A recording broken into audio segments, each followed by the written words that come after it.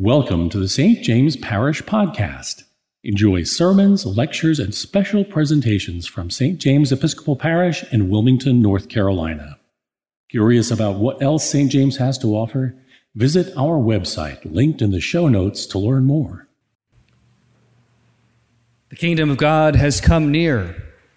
Repent and believe in the good news. In the name of the Father, and of the Son, and of the Holy Spirit. Amen.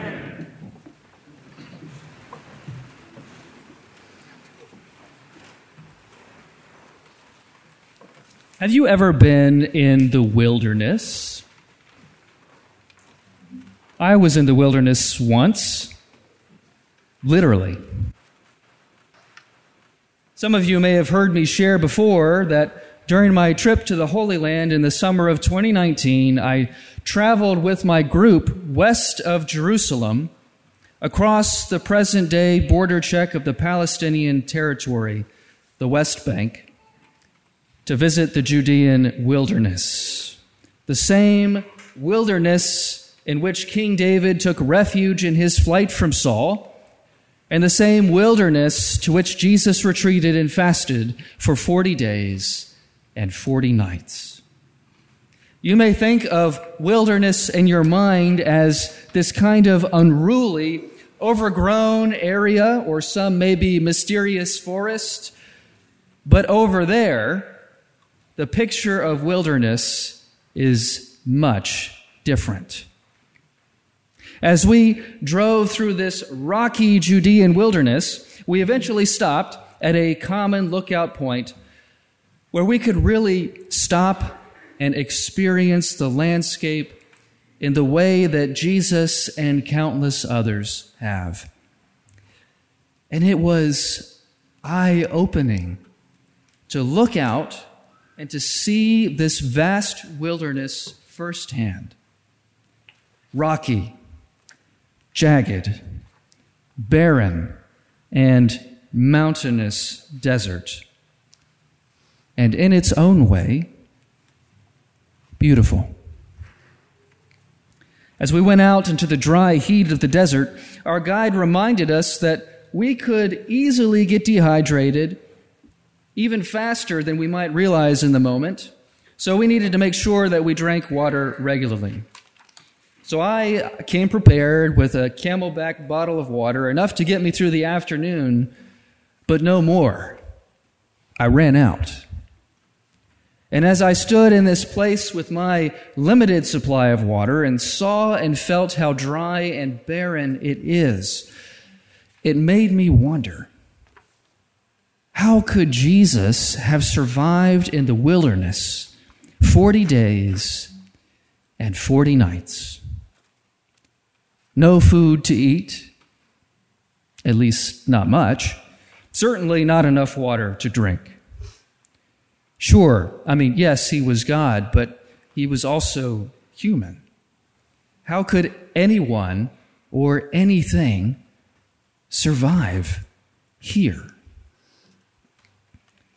But what was particularly interesting about this desert peak where we stood is that we could not only look out at the vastness of the desert all the way to the Jordan River Valley in the distance, but far down below us on the other side was another valley, an immediate valley there beside us, in which, as we looked down, was this ancient Greek Orthodox monastery built into the mountainside.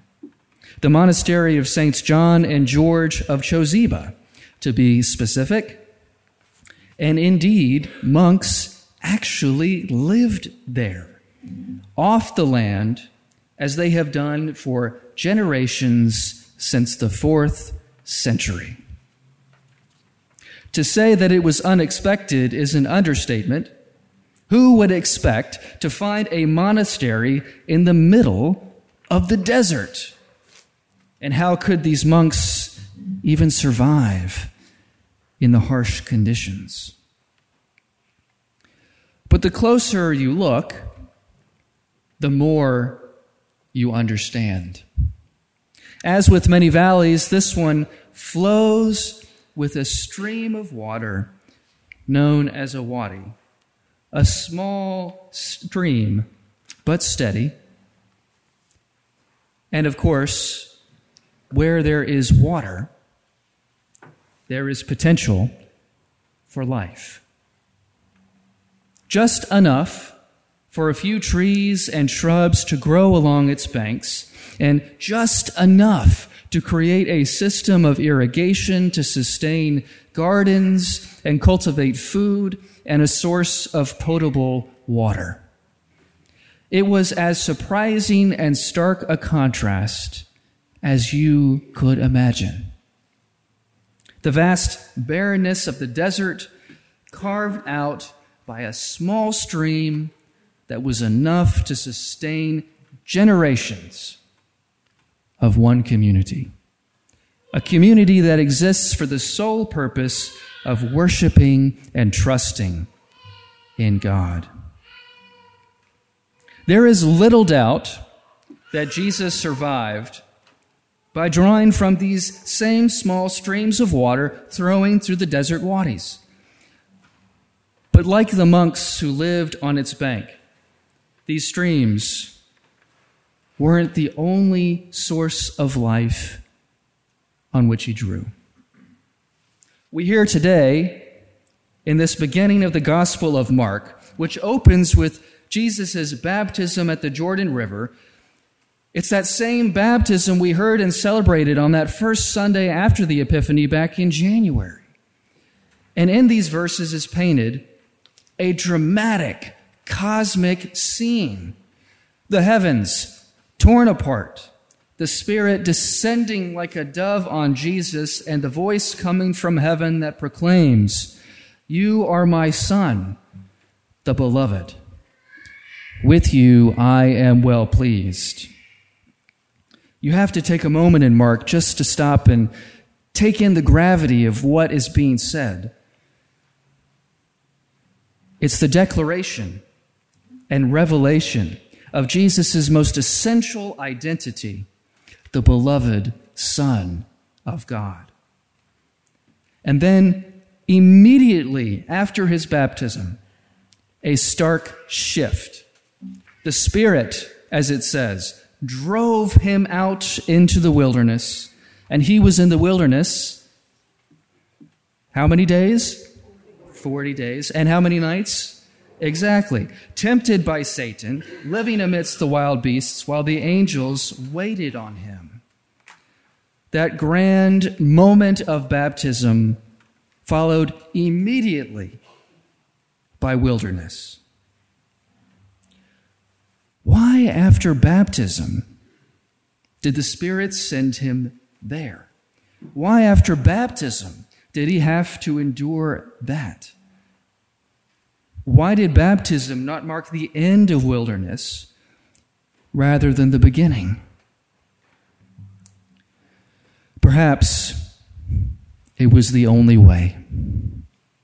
The only way to get to a life and ministry, and ultimately a death and resurrection that would bring the hope of life to all creation.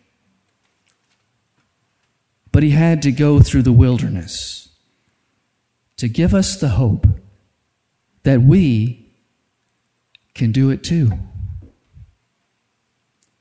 I probably don't need to tell any of you here that the journey of life is a winding road that goes through stretches of wilderness. We all probably know it. Most, if not all of us, have probably lived it, endured it, and maybe seen others close to us who have endured it as well. We are sometimes misled into thinking that the more that we follow God, the more prosperous we will be in this life. That blessing is equated with material goods and possessions and wealth and all these things, and that in the end, the easier our life will become. When the reality is actually harder, but so much better. To follow God doesn't mean avoiding the wilderness of life. as all of our false idols would have us believe. To follow God means overcoming the wilderness. To know that when we are in the wilderness, we are not alone. We have God right with us, God the Spirit in us, who knows our pain because God has been there before. Nothing in this life that we could experience, no pain that Jesus doesn't know. And God, who with us, helps us through it so that we can reach the other side. It may not look exactly like the 40 days and 40 nights that Jesus endured in that stark desert of the Judean wilderness, but like Jesus, our wilderness will include temptations. It may even feel like a barren landscape. And in those wilderness moments, when we so naturally want to find an easy way out, we can so easily give in to those quick releases, those empty sustenances, those things that we are tempted to believe will take away our pain, numb our pain, and distract our attention, but are always short-lived and almost always more destructive than good. But as Jesus shows us, there is another way. There is a source of life that will sustain you through the desert.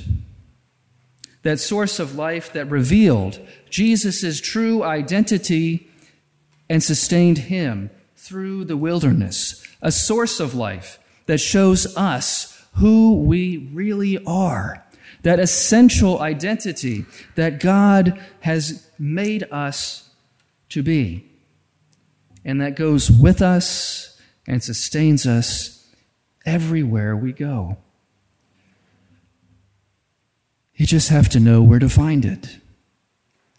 You just have to look and see where the life is and draw on that which makes it grow. So not if, but when you are in the wilderness, where will you turn for nourishment?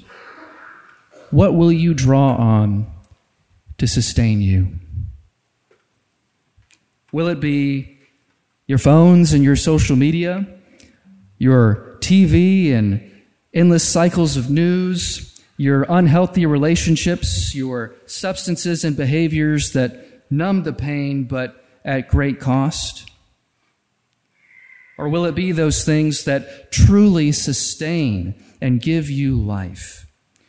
Drawing on your loving relationships with friends and family, on your intentional, prayerful care for yourself, drawing on your practices of prayer, on your community of faith, feasting on God's word and at God's table. If you hadn't noticed, with the readings today, the change in the color to purple, and the jarring words of the great litany that we prayed to open our service, today is the first Sunday in Lent. And as we have begun this, how many days? 40-day in season, wilderness season of penitence and fasting, in preparation for Holy Week and the joy of Easter that awaits. My hope and my prayer is that you will take full advantage of this season to shed yourself of those unhealthy patterns and idols and draw on those things of God which truly sustain you, that remind you of who you really are, and that will give you life. For as Jesus says, the kingdom of God has come near. Repent and believe in the good news. Repent and believe in this good news.